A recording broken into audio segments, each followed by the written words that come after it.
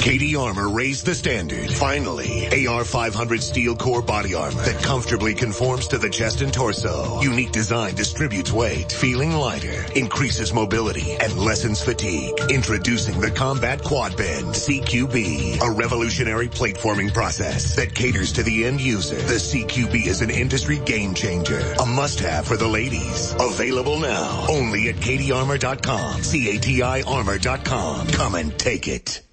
You've made a serious investment in protecting yourself and your family. You've purchased the gun, the ammunition, the training, and even secured a license to carry in your state.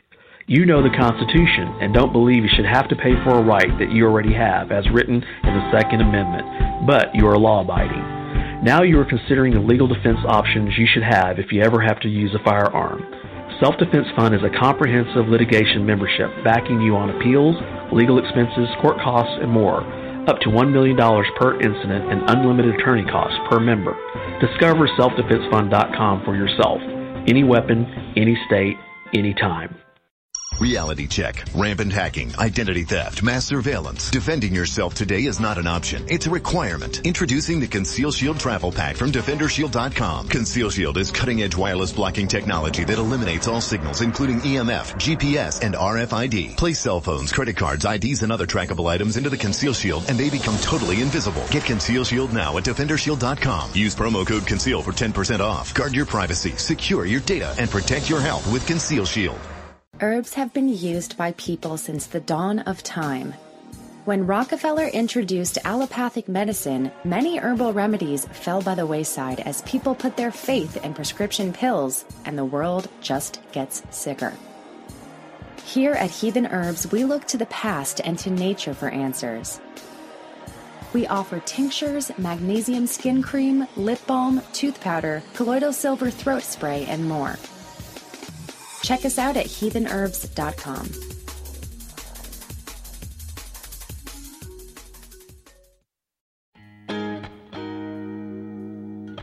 You're listening to Resolution Radio.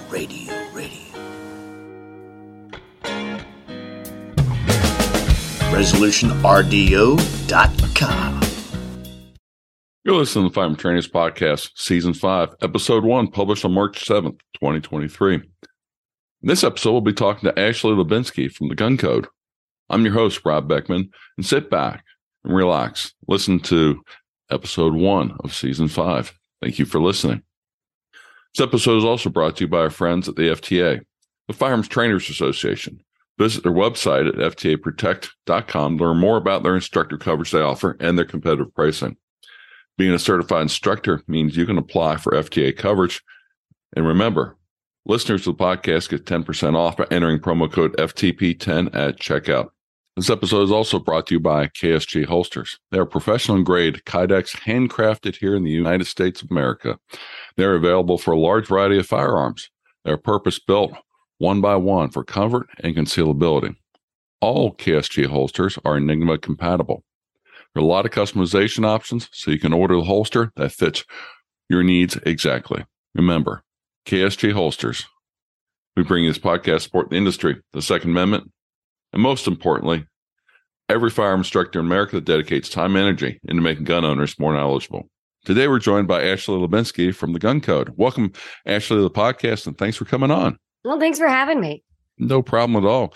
You're definitely one of the interesting guests that we love to bring on the podcast. Before we jump into the questions I have, can you give our listeners a little bit about your background and what you do in the 2A community? Yeah. I always say this isn't much. I have to find a better way to describe this succinctly. So I apologize if it bounces all over the place. But for those of you who are familiar with me, I'm a firearms historian. I am most well known, though, for running and rebuilding the Cody Firearms Museum, which is one of the largest firearms museums in the United States. It's out of Cody, Wyoming. And I started my career at the Smithsonian Institution's National Firearms Collection and actually went back and forth between the Smithsonian and Cody, which are affiliated, for a while, and learned everything I could about firearms and material culture and curating firearms exhibitions and talking to the public about guns. And so I was with Cody for about a decade, and now I consult full time. So I am rebuilding several other museums. I just co-founded the University of Wyoming College of Law's Firearms Research Center. I serve as an expert witness a lot in terms of anything firearms history related, anything from historic firearms and product liability up through Second Amendment cases. I do TV from time to time with firearms, and I write for a bunch of different magazines. I think that's all of it. And your free time, you've got a few dogs, right? Yeah, 2 dogs and a cat. Yeah, you're busy. That's for sure. Well, hey, our topic today is talking about gun culture. And I heard you talk about this on the Walk and Talk America podcast. And I thought it was kind of fascinating because it's not just, okay, we've got muzzleloaders and we've got, centerfire rifles, and then we've got the modern, kind of AR rifles. You go into it probably 100 times deeper than what I could do. And that's where I thought it'd be really good for you to kind of walk us through some of the timetables, like, what was the firearm culture in this country when it comes to pre-Civil War? Yeah, so this is actually a really interesting question, especially now because of the Bruen decision in 2022. And part of that is, and this has been like my life for like the past 6 months, one of the things that was important about the Bruen decision was the importance of history to determining constitutionality of firearms laws that are in existence today. So according to Bruen, the most relevant time frame to discuss what technology was available, what was the culture, and are there any comparable laws from that time frame is the founding era, which is around the ratification of the Second Amendment. But then there's a lot of conversation in some of the lawsuits I'm working on right now about around the ratification of the 14th Amendment. And so that's kind of the second most important time frame to Bruen. And then there's all of these kind of in between periods of time within American history and international history to some extent that kind of inform the different time frames that Bruen wants us to talk about. So do you want me to start earlier? We could do 19th century. There's so much. 19th century. Let's start there. Okay. So the 19th century is kind of an interesting time for firearms development. Back in the 1700s, you had 2,500 to 3,000 gunsmiths in the United States, but you have to understand that firearms were still individually made to some extent. I mean, there were armories that existed in the United States by the turn of the 1800s, but for the bulk of firearms that were being produced, they were being produced by individuals or from foreign armories. And so it's a very different thing to think about when we're talking about, firearms design and firearms use. So back in the period right before the 19th century, one of the most common firearms you would have would be the American long rifle, and that almost served as like a multi-purpose tool. So you had it for hunting, you had it for target shooting, you had it for self-defense, and sometimes for war, although that's a little bit exaggerated. It was used, but not as much as people think it was. So you think about, maybe you have one firearm, maybe you have, several firearms, but they have kind of a multi-purpose use. But as you come into the 19th century, you start to get the different industrial revolutions in the United States. You start to develop actual manufacturing processes.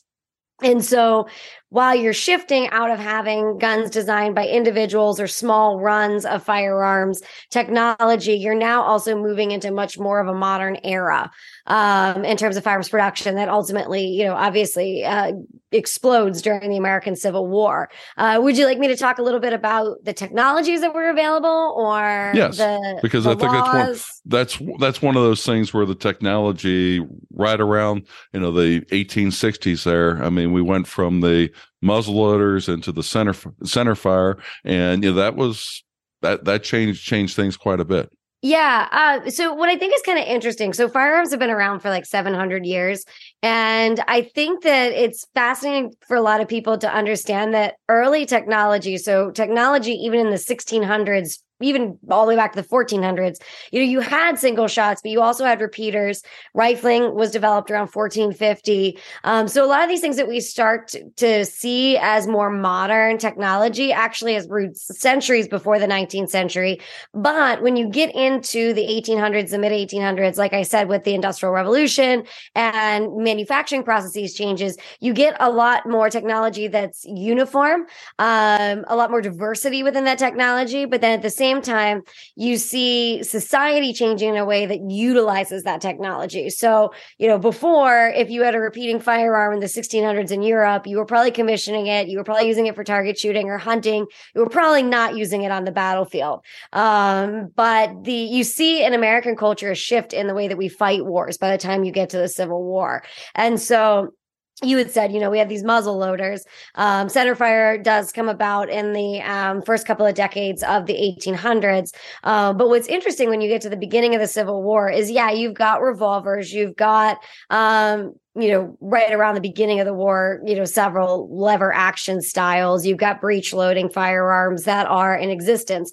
But when you start at the beginning of the war, you see that you're still kind of using that archaic technology at the beginning of it. So you're still using a muzzle loader. It's just, as an infantry arm, but now it's rifled. And so that's when you start to see these shifts appear during this time frame. So one of the biggest developments to shift the way that firearms are utilized on the battlefield, especially, is the development of a conically shaped projectile. So before the development of a conically shaped projectile, you had a round musket ball. So yes, you had rifling, but you couldn't really adapt it to the battlefield in kind of a large scale because it was slow to load. It was expensive.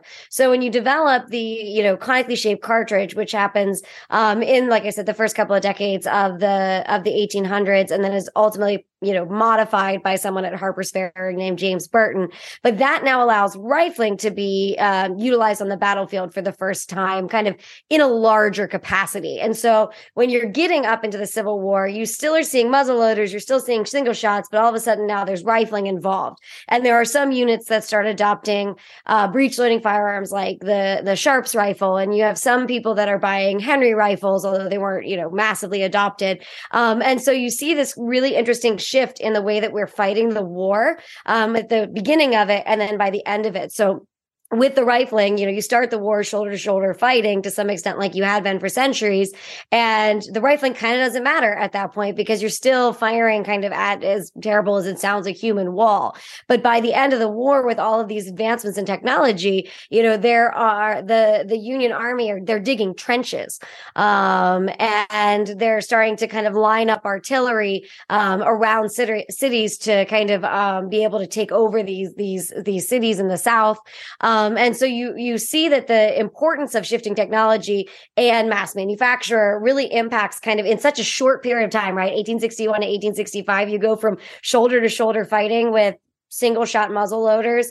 And then all of a sudden you're digging trenches by 1865. And so you see how these technologies have been around for a long time, but man, it changes really fast once you get the abilities to produce the way they were. And then also, obviously, although it's not a nice thing to think about, but warfare tends to fuel a lot of that shifting in the way that we use firearms and also the way that we perceive them. And after the war, it just kind of takes off from there. Mm-hmm. Yeah, talking about after the war, how does the after war, as the soldiers are coming back to their homes, the soldiers having used rifles with rifling in them, Sharps rifles, the centerfire cartridges on them, things. How does that impact American life, culture around then? Well, American life. I won't get too far into the kind of psychology of what goes on after the Civil War, but it's kind of hard to, I'm trying to come up with a good way to describe it for you because there's so many different pockets of things that are going on in terms of culture and firearms use. I mean, you've got obviously a post-war weapons surplus. So all of these firearms that are made during the war, they've got to go somewhere after the war. And so Springfield Armory sells some of their firearms, both to the individual soldier, but then also through dealers and distributors.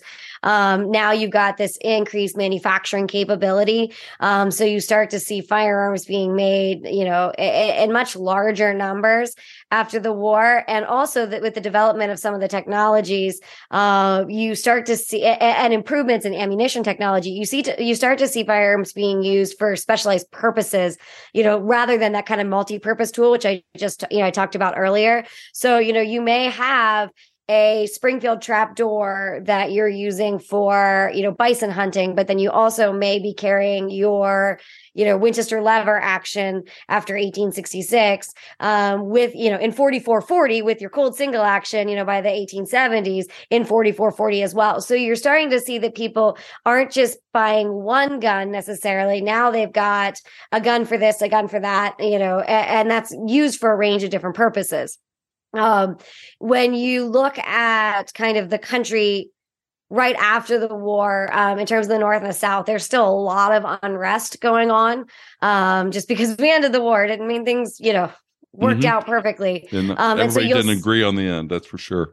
Yeah. So you see a lot of really volatile, literally volatile experiences for people, but then also kind of an explosive dialogue on firearms, if firearms carry, who can carry firearms, especially in the South. So prior to as early as the colonies, there were regulations against Native Americans and Black, even free Black Americans and enslaved peoples and people of mixed race. There were literal limits on their ability to own firearms, and that starts overseas, but then in the colonies that exists. And so that actually continues for a really long time. The Civil War ends, and you still have those laws in the South leading up to the Civil War where, Black people can't own firearms, free Blacks can't own firearms. Sometimes they'll say that they can, and then they change their mind 2 years later. So they come and seize, guns out of Black homes. But when the war ends, you start to see some involvement kind of on a larger scale. And so right as the war ends, there's the Civil Rights Act of 1866. There's also the Second Freedmen's Bureau, and then ultimately what becomes the 14th Amendment. These things basically say you can no longer regulate based on race.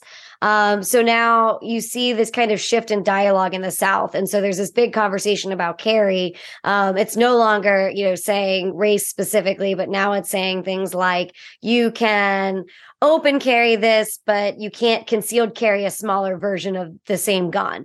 And so there's a lot going on kind of within northern and southern tensions, especially in the South. There are a lot of, very kind of violent experiences. And so there's a movement of different groups of people in the South wanting to carry.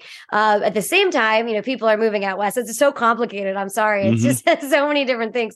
You've got people moving out west, and that has its own set of needs. Now, people have been going out west, since the 1700s, and obviously Native Americans had been there, long before that. But there's a new set of needs. And while people were kind of going out west before the Civil War, through stagecoaches and more individualized journeys, by the time you get the Transcontinental Railroad in place, people are now moving out west en masse. And so, they have their firearms, they have, either their post-war gun, or if they can afford it, they're a bunch of different guns, you've got single shots, you get repeaters, and they're moving out west, and then they're encountering different clashes. And so there's so much going on within the culture. And then you've got larger production of firearms. You've got firearms that are now being developed for specific purposes, because you've got the technology and the ability to do it. And so there's just there are a lot more options when you get to that time frame, and you're coming into a more modern era in terms of consumerism. And so it's just a really fascinating time, right as the war's ending and as you kind of start to head towards the 20th century. Yeah, that's where it's back then, they had the Jim Crow laws. They had a lot of different things to discriminate against who you can and who you can't. And a lot of times we get this very focused that the only issues that we've had in gun culture is in the 21st century type of thing. We have a very short memory thinking about, but it's actually been there's been contention about it, literally for 200 years as far as who can, where can they, and how can they carry. So that's very interesting. So bring us into the 20th century. How do things change with World War One, and then getting into the National Firearms Act and everything? Yeah. So, I mentioned kind of as we march towards the 20th century, things are changing. And I think it's important to kind of point out right at the turn of the century, I mentioned consumerism. You kind of get this modern era concept of consumerism, advertising to different people for different products, and firearms is no different. And what's interesting about that too, though, is that firearms manufacturers are marketing to men and women, which I think is kind of an interesting thing culturally there. But as you kind of turn into the 20th century, you're getting more of a modern sense of what we think of as American culture. You have mass migration into cities right at the turn of the 20th century. So you got people all over the place. You've got many different things going on, but one of the things that starts to kind of shift in terms of cultural understanding is this increase of people in the city. And I don't mean to ignore the West, but we're going to talk about back east, because that's a lot of what's going on. So people moving into cities, not just east, but Midwest and all over. And as a result, there is an increase in crime rates in the 20th century, and there's no way to track crimes that are committed over state lines. So you start to see this shift in perception of culture, and there's a lot of unrest in American culture in the turn of the 20th century. You've got the assassination of President McKinley, which was 1901 or 2, and the way that the newspaper reporters that reported that was that this was an act of anarchy, and so there's just a lot of kind of concern about, as we populate our cities, how can we keep crime reduced? That sounds a little familiar, doesn't it? And then you start to get federal regulatory bureaus that pop up. And the first one is what ultimately becomes the FBI. And that's, latter half of the first decade in the 20th century. It was a lot of, that was a lot of way to say, I can't remember if it was like 1908 or something. But you start to see that ability to kind of regulate across state lines. And if I remember correctly, the initial reason they were trying to track across state lines was for, to regulate, sex trafficking. And so you start to get kind of this new way to enforce, new way to kind of try to bring peace to a very much changing, modernizing world. And at the same time, you've got, people everywhere. You've got, all different types of technologies available, things that are, right around the turn of the 20th century. You start to get, semi-automatic technology, you get automatic technology. There's just so many options for people in terms of firearms ownership. But then you also have a little bit of stunted growth in terms of firearms development by the time you're kind of leading up to World War One. It's kind of interesting for people to know that, like, when World War One started, there were, semi-automatic handguns and, automatic technology, and all of that had existed since the 1880s, 1890s. But when we started the war, or when the Allies started the war, we were shipping over Remington rolling blocks.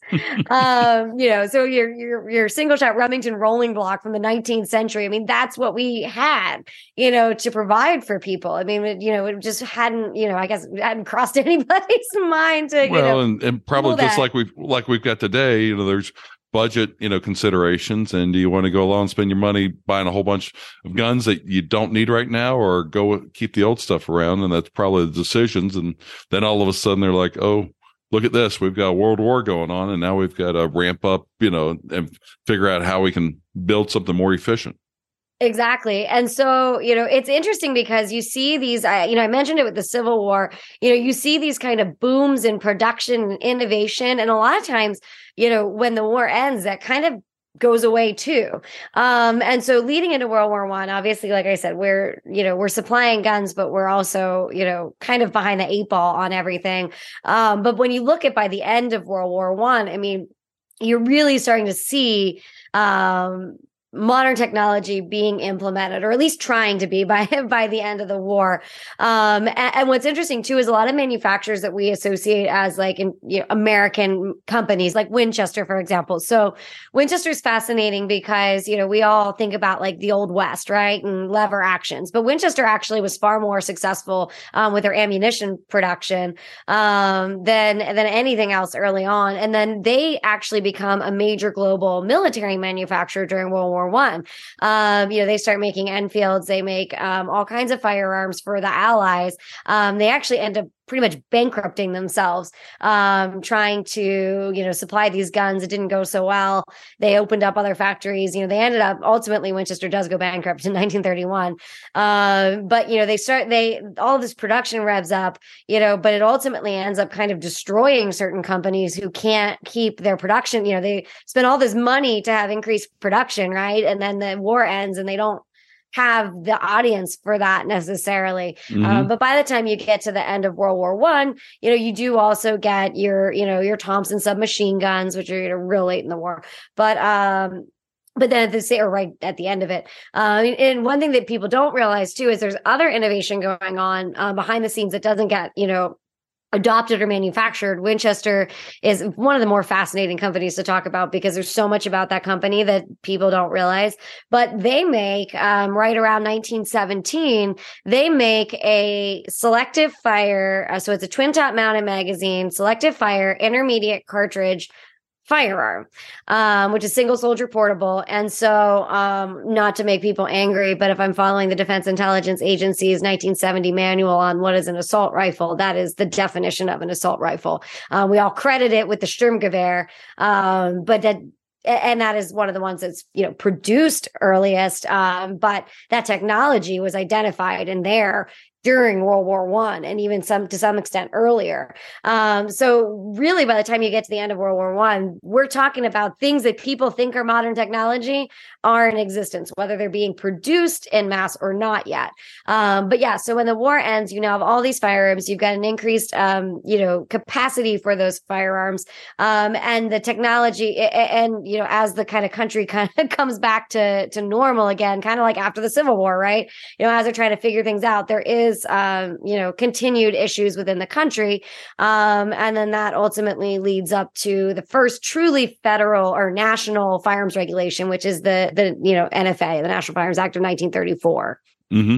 Yep. Which, was brought around, the NFA Act, from a lot of the gangsters and, in trying to regulate, who can have, all these different types of, firearms, from machine guns to short barrel rifles to short barrel shotguns and such, because it sounds very odd for us in the 21st century to say this, but at the same time, you could literally go down to your hardware store and order yourself a Browning automatic rifle or Thompson machine gun with no problem at all, and they would just sell it to you, and that was that. No background check, nothing. By today's standard, it sounds so foreign.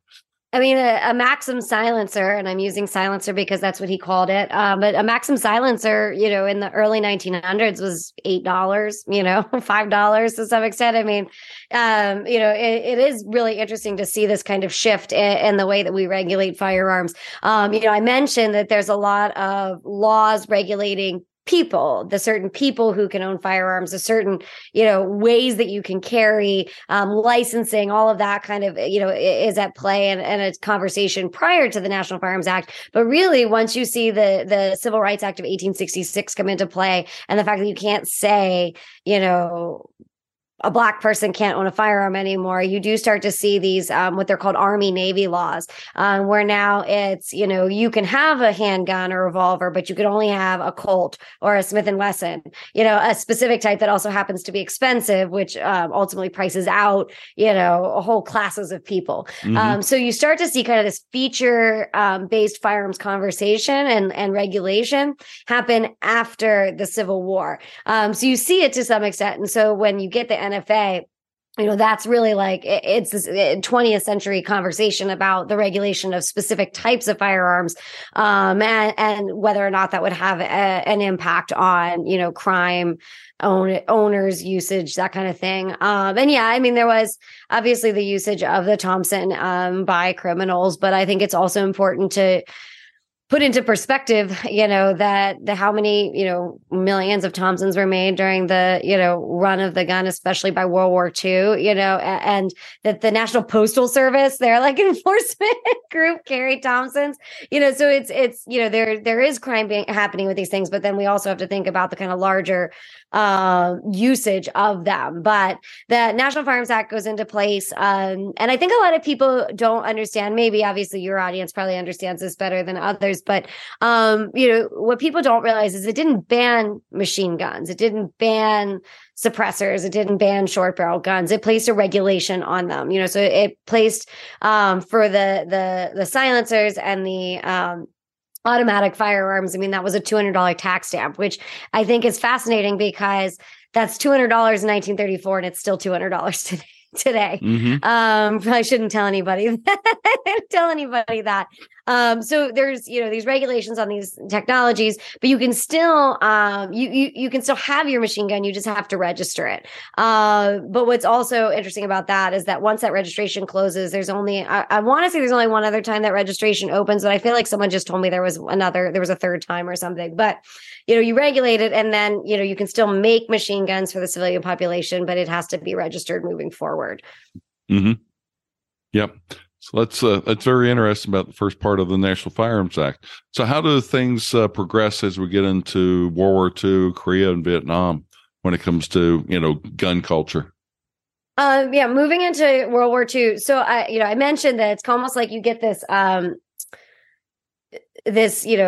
boom of technology and advancement when you see the war. Everyone's trying to create the latest, greatest thing. But then when the war ends, it kind of like stops, so you get this crazy advanced, selective fire rifle at the end of World War II that Winchester made. And now it's not being produced because the war ends. So they don't see the validity, the need for it, and that kind of moves into, World War II. Same with technology, with the development of the M1 Garand, but then also the M1 carbine. I mean, there was like, not a lot of movement for the M1 carbine, until we needed it, and then there was a lot of movement. They were using a lot of 1903 Springfields, the beginning of World War II. And then it's like, no, we need M1s. Yeah. So, so it happens again, but with just different technology, different war. I hate to blanket it like it's all the same, but for the sake of brevity, I will, I will do that. So you get this production, during World War II, by the end of the war now we've got, the potential for these selective fire, guns, and after the Sturmgewehr developed, everyone wants to kind of create their version of that moving out of World War II. World War II, I mean, like all war, I mean, it takes a huge toll on the people who fight it, but then the people who also are like living that experience. I didn't get into the psychology of the post-Civil War period, but it is fascinating. The way that we kind of construct nation building, out of cultural trauma. And so World War II, after World War II, you now have, new technology, new solutions that we're trying, new culture. And now the face, I always say the face of firearms changes, right? With the development of the AR-10 into the AR-15. So now, you're not necessarily, you still have automatic firearms, semi-automatics like you've had since the 1880s, but now, we're exploring with synthetic materials. Aeronautics companies are getting involved. So, Fairchild is who, ultimately makes the first AR-10s, AR-15s. And, their subsidiary is called Armalite. I just tried to point that out. Their subsidiary is Armalite. And so you start to see an experimentation, not just in the type of technology, but you also start seeing the experimentation in the materials of, is there something lighter? Is there something more durable? What can we use? This time frame, though, is something I actually studied in graduate school. So I'm happy to talk a little bit more about this, but there is a real shift in the culture of firearms at this point. I could go on all day about each one of these time frames for probably hours, but it's interesting because after World War II, the technology is being developed, the way that the way that it looks is different, but then there's a lot of unrest going on in the country, especially with the ultimately leading up to the assassination of President Kennedy. Martin Luther King Jr. And there's movement into the 70s, 60s and 70s for radical activism. And so if you look at academic scholarship from the time frame, so historians from the time frame, you actually see there's a lot more research being done at university level about firearms culture, about quote unquote gun culture, and trying to define what that means.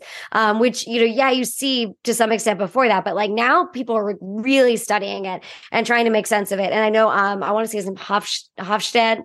I always want to say Hofstadter, but that's Hogan's Heroes, which not the same person.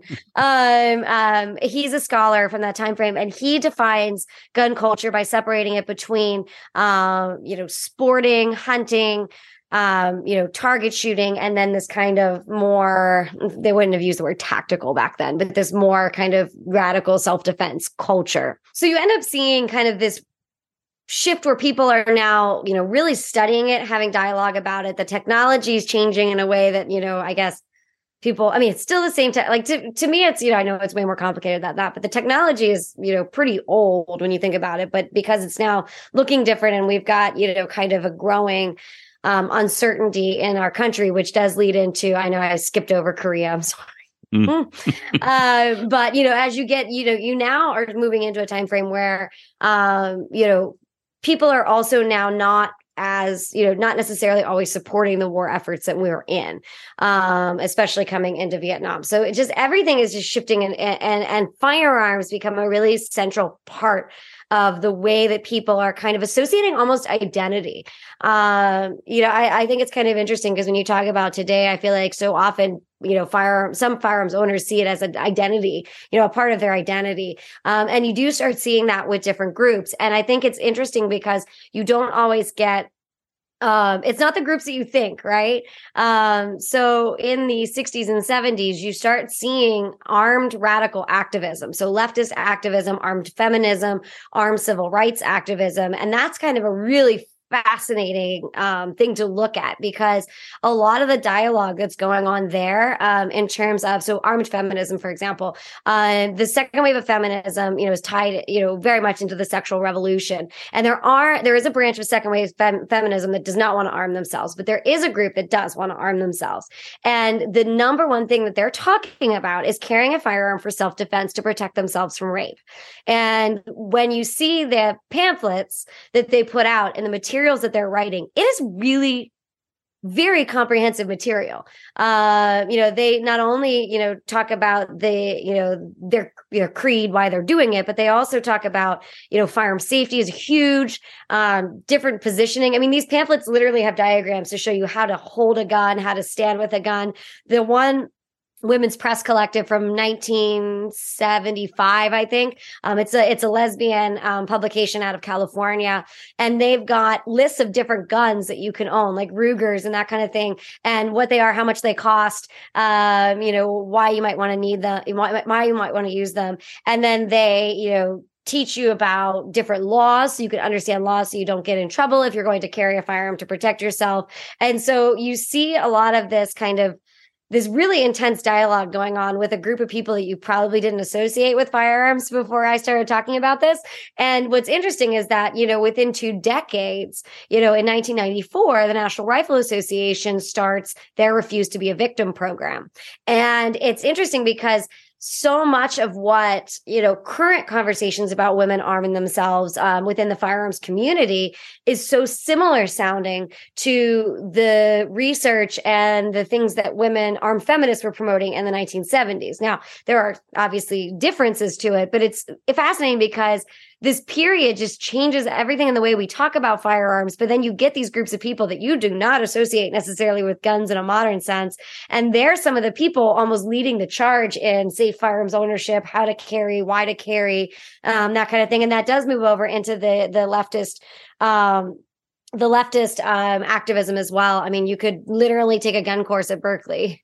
Wow. They had pamphlets as well. My favorite, if it's like Handguns and Self-Defense for Radicals, Revolutionaries, and Easy Riders, 1969, out of Berkeley, University of Berkeley Press. And but all of this, you'd say, oh, I have nothing in common with these people, right? And you look at the way that they're describing things and you're like, wow, this sounds really familiar to a lot of the stuff that we're doing. And they're also referencing NRA publications and I don't remember if it Gun Digest dates that back that far, but I remember it's several of the recognizable brands. And so while you're starting to get the kind of uncomfortable modern gun culture dialogue, and part of that is because of these radical activists that were arming themselves, you also can look at these people and go, okay, maybe I don't agree with everything that was going on, but man, the information you're putting out was really solid. And now we look at this and we see that it's the foundation for a lot of the things that we talk about with firearms and safety today. Tom Givens, who I'm sure you've talked about before in your podcast, he had his pamphlet in 1980. There was a pamphlet he did for women and shooting, and those women, the armed feminists, they also referenced him as well. And so there's a lot more movement within gun ownership than you would assume that you would have seen, especially from that time period, and especially today. That's very, very, very interesting because when you look at the 60s and 70s, the cultural revolution there, we think about, sex, drugs, and rock and roll. We don't necessarily think about, armed feminism and different things like that. So that's very interesting. Yeah. I mean, there's a lot that goes on, in that time frame. I was saying before this recording, but that I gave a lecture for the Royal Armories on this time frame. I mean, and there's a lot going on, not just with the different radicalized groups, but concerted efforts to either incite violence amongst those people or kind of control where that violence is happening. And there were leaked documents from, I can't remember what group leaked them, from the FBI, of things that they were trying to do to incite violence within urban communities during that time frame. So I think that there's so much, like I would love to study it more, but there's so much to unpack right in that, 60s, 70s, 80s, beginning of the 80s time frame, because it's one of those things where if you looked at it, you almost feel like, how can I phrase this? You look at it and you almost feel like it's, can't possibly relate to you, right? Especially today, as a gun owner, it can't possibly relate to you, right? But it's so similar to how we got to where we are today and some of the conversations that we're having today. I really think that there's a lot of value in looking to that, because at the same time too, you're getting that change in the way the firearms looks, with a change in the way our culture looks. And it's, it really is, I think it needs far more study, because I think it really informs where we came today. I gave a rally speech years ago at the DC Project, which the DC Project is a nonprofit that has women from all 50 states, nonpartisan. Yep, we've had them on before too. Yeah. And they asked me to speak at their rally. And I always joke anytime someone asks a historian to speak at a rally, I'm like, well, you want me to put them to sleep? But they asked me to speak about women and the history of women and firearms. And that's its own topic for another day. But the way that I ended it, so I talked about my feminists, and hoped that there weren't just like crickets in the in the group. But that's why the DC Project is great, right? Because you've got, everyone across the political spectrum within that group, female gun owners, regardless of politics. And so I said at the end, I'm like, what's interesting is that if you look at feminism today, third wave feminism, a lot of times those feminists scoff at women wanting to own firearms for protection. And a lot of times female firearms owners don't feel like they can relate to feminists, but we really have each other to thank for how we got to where we are today. And I think it's always really fascinating when you can find those little nuggets of, where we can relate to one another, right? Where you see unity in that. Yeah, the common ground between the two sides. Yeah. Exactly. But then also, as I walked away, I have to share, because it was really funny to me. As I walked away, there were flag bearers, and one of them had a cardboard sign that made some joke like, the Second Amendment doing more for female gun ownership than the entire feminist movement. And I just laughed because I'm like, that's ironic based on what I just said. Yeah, that is interesting. Well, hey, let's move to the 80s and 80s and 90s. Can you give us a little bit of breakdown there? So I actually don't do a ton of study within the 80s. I know that there's more dialogue in the 80s and 90s for conservative firearms ownership, but I have to be honest, I don't really, I've really never studied much more out of the 70s into the early 80s. So I feel like I would do a really bad job at at telling you that. But I mean, if you want to talk more about, I mean, I'm familiar with, the changing of technology leading into marketing and advertising. So I could do that. Yeah, I mean, because that kind of brings us into the 21st century here, because we've seen quite a bit of different when it comes to marketing and how it's done, which is brings us to the current time where we are. So let's talk about marketing. Yeah, I'm glad. I'm like, it gave me a second to remember, because I was like, I know that I haven't studied kind of the other side of the coin, with Ruby Ridge and all of that. I need to learn more about some of the things that happened there.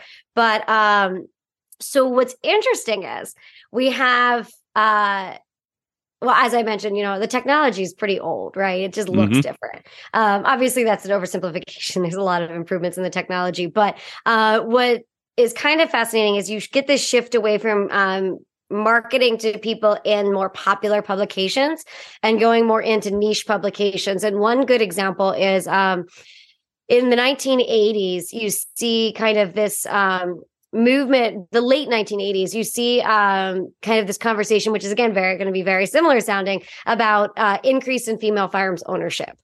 And then, for example, I want to say it's 1989, the National Shooting Sports Foundation starts recording the number of women who are taking out hunting licenses. That same year, the Smith & Wesson re-releases their Lady Smith, which is they make a semi-automatic and a revolver version of what was a small revolver at the turn of the 20th century. And it's so popular, they have to create a line called the Smith & Wesson New Line, which if you talk to Jim Zapico, who's a Smith & Wesson scholar, he will say that really just stood for not Ladysmith, because men wanted those guns. You also get Women in Guns magazine comes out that same year. And so you do have this kind of movement of trying to understand, women in guns, this new phenomenon, right? It's not new, but it is something that gets picked up on a lot during this time frame. And so the Smith & Wesson was actually able to market within Ladies' Home Journal, the Red Book, that goes to my complete knowledge of women's magazines. Which also is kind of interesting, because in today's world, you would never associate those women targeted publications with having anything close to, guns, in their pages. Well, and that's what's fascinating here, is because they're running. So back in the 20th century, Smith & Wesson's ads were most firearms ads were either like, to women were, be the, prettiest belle at the ball because you can shoot well. All the boys want a good target shooter, or they would be, how are you going to protect yourself when your husband's away at war kind of thing. It was very like, one or the other. And so that similar line of marketing kind of bled into the 1980s, 1990s. And I haven't seen the advertisement, but I've read about it. But I also have to take that with a grain of salt coming out of academia. But that there were accusations of fear mongering from the way that the ads were being portrayed, that this was about scaring women, quote unquote, into wanting to own guns. Like I said, I haven't seen the ads, but I know that this conversation starts to happen, which is what pushes a lot of these companies out from being able to advertise in the women's journals. They don't want to have that, in their culture. They don't want to have it advertised. They, are thinking that you're just trying to scare women. And so I do know that there's kind of like this moment of like old marketing meets new marketing, and then ultimately, you come with women, you come all the way up to what my friends have always lovingly called shrink it and pink it, in terms of advertising to women. But you do see that kind of movement where here's a bunch of, stuff, gun companies that are still able to advertise in mainstream, kind of publications. And then that starts to kind of dissipate by the 1990s, obviously, as you come into, the assault weapons ban and larger conversations about firearms and regulation. Mm-hmm. Definitely, because I know in high school, I could walk into the gun store and buy whatever I wanted to. And by the time I was out of college, you were very limited on what you can do. And the assault weapon ban was coming into effect. Background checks, from federal licensed dealers were coming in. There was quite a bit of change. So let's jump forward a little bit. Where does that bring us today in the 21st century? It's a mess. Yeah, well, yes, I would agree, because the marketing, we've got the same messages in a lot of cases, just recycled. And then you go along and,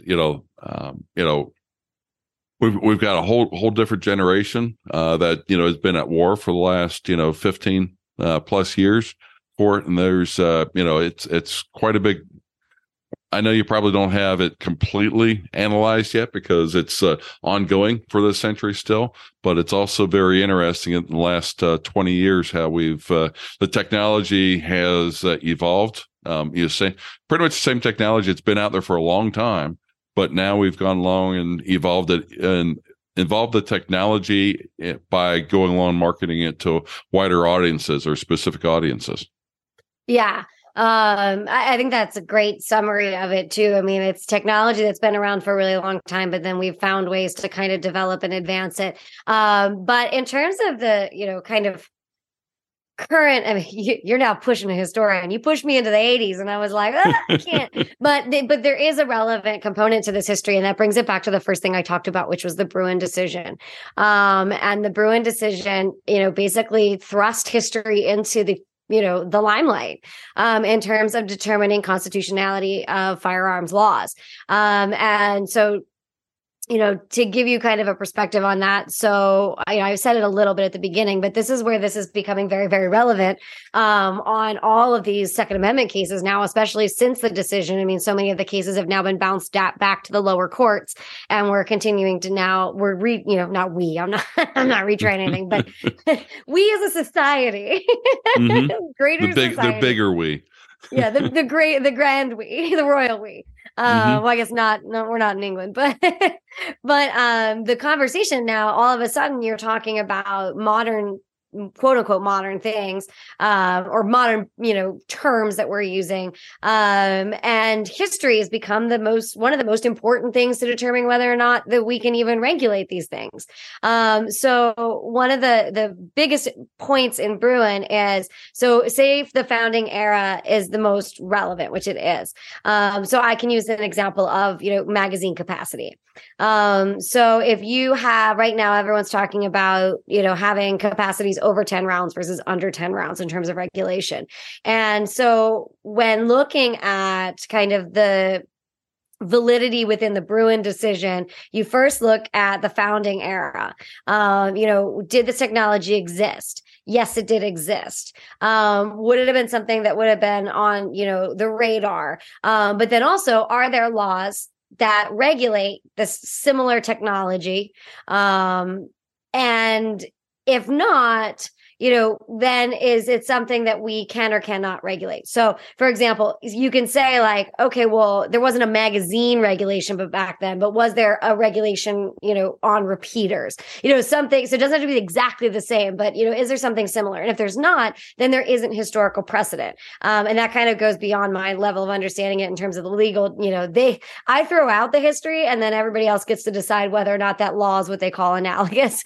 The historic law, if it's analogous or not to modern law. But that's kind of why the history has become so important, because, it's the founding era. It's the second founding era, maybe.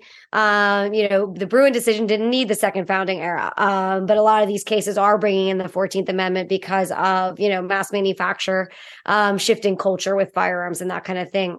And so it is so important to knowing kind of where we've come from, technology wise, how the culture has shifted, how regulations have shifted and how they haven't shifted, because that is all going to inform decisions moving forward. I never thought history would be so relevant. Well, it's one of those things to where you make some good points about how, the hot topic of today, magazine capacities, rifles, all those types of things. But when you go along and look back over the decades and the centuries, you realize that, wait a minute, this has been around for a long time. It just, somebody's decided to make it the most relevant issue of the time. And that's where you go along and, go back and say, okay, what's behind it and what's relevant. And that's where I think Bruen is going to have a impact for a long time, probably the rest of my life. And it's, very important, because at the same time, all the amendments, the First Amendment, Second Amendment, for as important, are kind of bedrocks of what we base America on. And that's where I think it's important to go along and put things into context to what the colonies were facing and why they had certain rules at certain times, because, hey, it was against the law to go along and speak against the King of England, before we, had the Revolution. It was, the King of England could go along and, just take your firearms away to protect yourself, or to go and, harvest a meal for your family, those types of things. And that's, a lot of what drove those amendments to our Constitution, and why so many people hold them so dear, because, when we were under another country's rule, those weren't guaranteed to any extent at all. It's really, I don't know, it's been really kind of interesting. I've been now in the field for, I can't do math, 15 years. Well, that's frightening. I'm only 22. No, I've been around now, for all of my adult life, and I'm not someone that grew up around guns. So I kind of come from this perspective, in kind of a unique way. But it is really fascinating to me, and I hope productive to the dialogue, that now history can play such a role in understanding how we got to where we are. I mean, it seems like a no-brainer, right? But it feels like a lot of times it's not a topic that, is discussed. And I mean, I mentioned at the beginning, I just founded a research center at the University of Wyoming. Part of the biggest issues that we're having in terms of just comprehension is that there aren't programs where you can go and study the subject matter. I mean, you can study arms and armor in Europe a lot more readily than you can study it here. If it's arms and armor, you just go to an art history department, but that's different, right? That's a different way to look at that object. So you've got to kind of get creative if you want to study firearms specifically. And so one thing that I've noticed, because I work with, people across the spectrum, and, when I was actually with the DC project meeting with Republican and Democrat politicians. And I, learned about, who's doing the research on a lot of the stuff that they're, voting on. And it's, the people within their department. Well, the people within their department, aren't going to be firearms experts. They're going to be really good at what they do. And that's pulling research. Well, what happens when you don't have solid research to pull from? You get this really interesting you get this difficulty where gun research has so often been done by non-traditional scholars. So gun collectors, gun researchers, which, they sometimes put out really good information. A lot of times they put out really good information, but there's no peer vetting system to know what's good and what's not, unless you've just kind of been around like me. So you've got non-traditional scholars producing information without a peer vetting system. But then you've got traditional scholars who don't have peers, right? So how can you have peer review if you don't have peers that know the material? And the best example of that is Arming America, which is this book that came out a while ago. I don't want to butcher the guy's name, but he won the Bancroft, which is like the #1 award you can get in the history field, for his book. And book basically said that, there wasn't a lot of gun ownership during the founding era. And when pushed to produce his citations, he didn't have them anymore. I can't remember if it was a flood or a fire or something. And so for the first time in the history of the Bancroft, that was rescinded, because he, and if I remember correctly, one of the professors at Delaware, who's brilliant, she sat on his dissertation committee, but she doesn't know guns. And so you've got one group producing most of the scholarship without a vetting system, and then you've got another group without peers. But when you look at when a researcher has to pull information, they have to pull information from what is considered acceptable information. And usually that comes from peer review. But we're in this unique situation where we don't really have a great peer review system. So they're going to pull from the side that they perceive as the most appropriate, which is the academic community. And certainly there is good scholarship out there, but it's hit or miss. And so if you're somebody making those decisions and you're somebody having to pull the research for somebody, I mean, if the research isn't there or isn't easy to understand what research is good, I don't blame people for being confused. I'm confused half the time. I can say just one of the things I spend, not a lot of time, but I get a lot of questions on it is, how are things viewed? Because I'll just say it from a legal standpoint, I'm no legal scholar also, but it's confusing as all heck. Some of the laws that we have as far as, what's considered, a short barrel rifle versus a pistol versus, shotguns, all those types of things. There's plenty of examples where the normal person looking at it says it doesn't make sense. And it's like, well, until you go along and understand how the laws were written or interpreted. And that's where, there's a lot of room for improvement. So I'm glad to hear that you've founded the, University of Wyoming Center for Firearms Research Center. Firearm Research Center. We can make it easy. Firearm Research Center, FRC. Okay, I can remember that now. So that's good to hear, because I would definitely say that probably over the next 10 years, your research and who goes through the programs will definitely be very pivotal in gun culture in the 21st century, without a doubt. We really hope so. It's got to start small, but we hope it'll help encourage people to want to study firearms. And, the one thing with the academic community is we don't have to all agree, but we want good scholarship out there. We want accurate scholarship out there.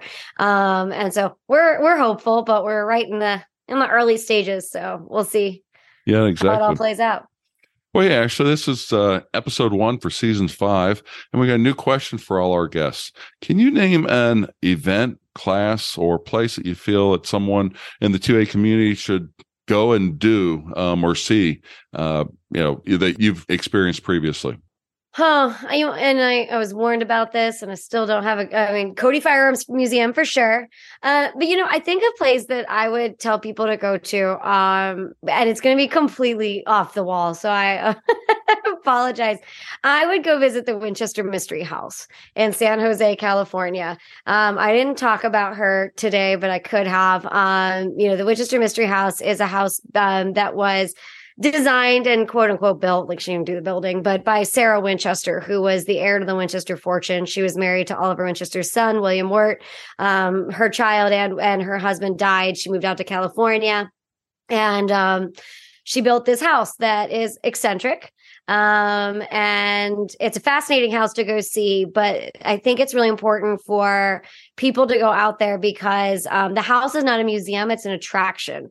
And they're great. Like, they really do a great job, but there's a fascinating thing that comes into play in the 20th century in terms of gun culture that we've been talking about. And then the story is that Sarah felt that she was haunted by the people killed by the, Winchester rifles, and that she built this crazy house because the ghost told her to do it. And she held seances. And, the reason that there's all kinds of kooky stuff in the house, like the stairwell to nowhere, is because it's what the ghost told her, and that she was this woman riddled with guilt for the fact that she was one of the richest people in America because of firearms. And that's not true at all. She was a brilliant woman. She was actually a savant. She was an architect. She was fluent in, I can't even remember how many languages. She super charitable. She barely lived in the house. She spent more time out of the house than she did inside the house. And she's just this amazing woman. And I will say that the people at the Winchester Mystery House are proud to show you all of her inventions. Like, some of the things in that house are just brilliant, ahead of their time inventions.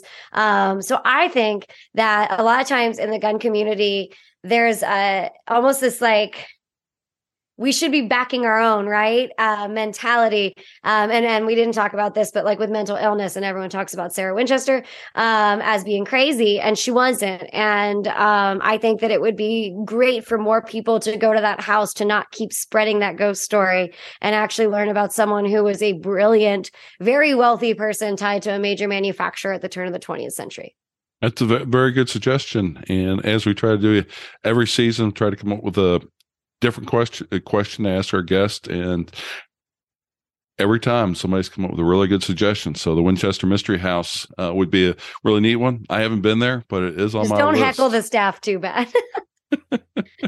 I'm just not in California that much. That's my excuse. If I was out there, I would definitely go and see the house. That's for sure. Well, Ashley, we appreciate your time on this episode and such, but if people want to reach out to you to ask you questions or anything else like that, where can they reach you at?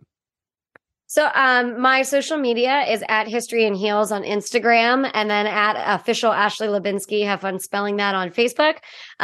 You can go to my website, theguncode.com. You can contact me on either of those. And then also, if you want to know more about the Research Center, it is at Firearms Research on Instagram and Facebook, and firearmsresearchcenter.org. Got it. Perfect. Okay. Ashley, thanks again for your time. And we'll be seeing you at one of the upcoming industry shows, I'm sure, if I make it to one. Yeah. This year, that is. Okay. Thank you. That's a wrap for our first episode of Season 5. And I hope you enjoyed it and can share it with your friends. You have a topic or person you'd like me to talk about or have suggestions on our format, feedback, feel free to email me at ftp@concealedcarry.com. You can also leave us comments on our website, firearmtrainerpodcast.com. Remember, on our website, you can go back and search previous episodes, listen to previous episodes, download episodes. All our information is there for you to peruse and take advantage of. I also want you to think about going to Google Play or iTunes and leaving us a review there. Give us a 5-star rating, hopefully, and let other people know that you find us interesting and useful. Also want to ask you to visit our sponsors, especially the Firearm Trainers Association at ftaprotect.com, and check out their instructor insurance. Establishing your business was your big step. Getting certified was the next step. Now go along and get FTA coverage to cover you for the rest of it. And remember to use promo code FTP10 for 10% off at checkout. We bring this podcast to support the industry, the Second Amendment, and most importantly, every firearm instructor in America that dedicates time and energy into making gun owners more knowledgeable. Stay safe, everyone. Concealed Carry Inc. and ConcealedCarry.com strives to share helpful information and education about gun-related topics, training tips, and other things that may potentially have legal implications for its listeners. The information contained in this podcast is intended in good faith, but it is important to understand that laws vary from place to place, and we encourage listeners to seek local legal advice to understand laws that apply to them. Nothing in this podcast should be misconstrued as legal advice or counsel. Counsel. Counsel. Counsel. Counsel. Counsel.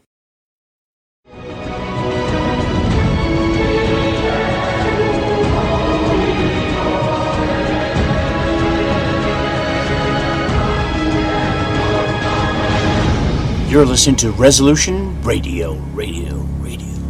ResolutionRDO.com. Hold on right there, my friend. That's very interesting, and giving you a little bit of background on our featured guest for the evening, Stefan Brockus of Arctos Media and Europa Terra Nostra. A little bit of background on who he is and what his story is, and we'll be back with more next. PPC family, this is James Edwards, your host of the Political Cesspool. Folks, I want you to subscribe to the American Free Press, America's last real newspaper. Against all odds, AFP has and continues to publish a populist, independent print newspaper with an unparalleled track record. Founded by a dedicated group of experienced patriots, AFP pulls no punches and tackles the most controversial and pressing issues facing America from an America First perspective. I've worked with the American Free Press since even before the beginning of TPC. Now that's something. You can subscribe to the print edition by visiting AmericanFreePress.net today, or simply pick up a handy digital edition subscription.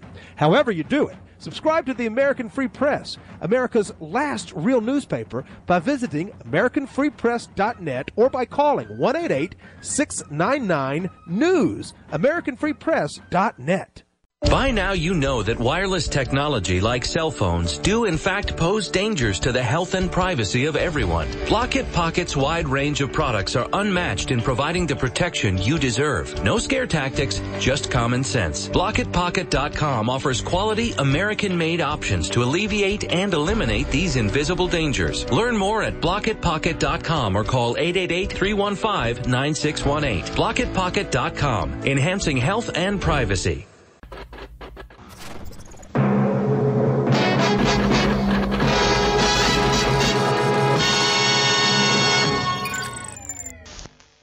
In the early 1900s, certain companies were off-gassing highly toxic fluoride gases into the atmosphere. The surrounding communities began to get sick. Laws were enacted to compel these corporations to install scrubbers to convert these gases into fluorosilicic acid, still highly toxic but containable. Now these companies had a stockpile of this poison. and there was no affordable way to dispose of it. Lucky for them, one of their major stockholders was also the Secretary of the Treasury, who was responsible for the Public Health Service at the time. And by 1950, the U.S. government began buying this toxic, untreated industrial waste product and dumping it into our drinking water. Reputable studies show that it's causing various cancers and other disease. With the Alexa Pure Pro, you can have clean drinking water and a remedy to this madness. Available now at InfoWarsStore.com.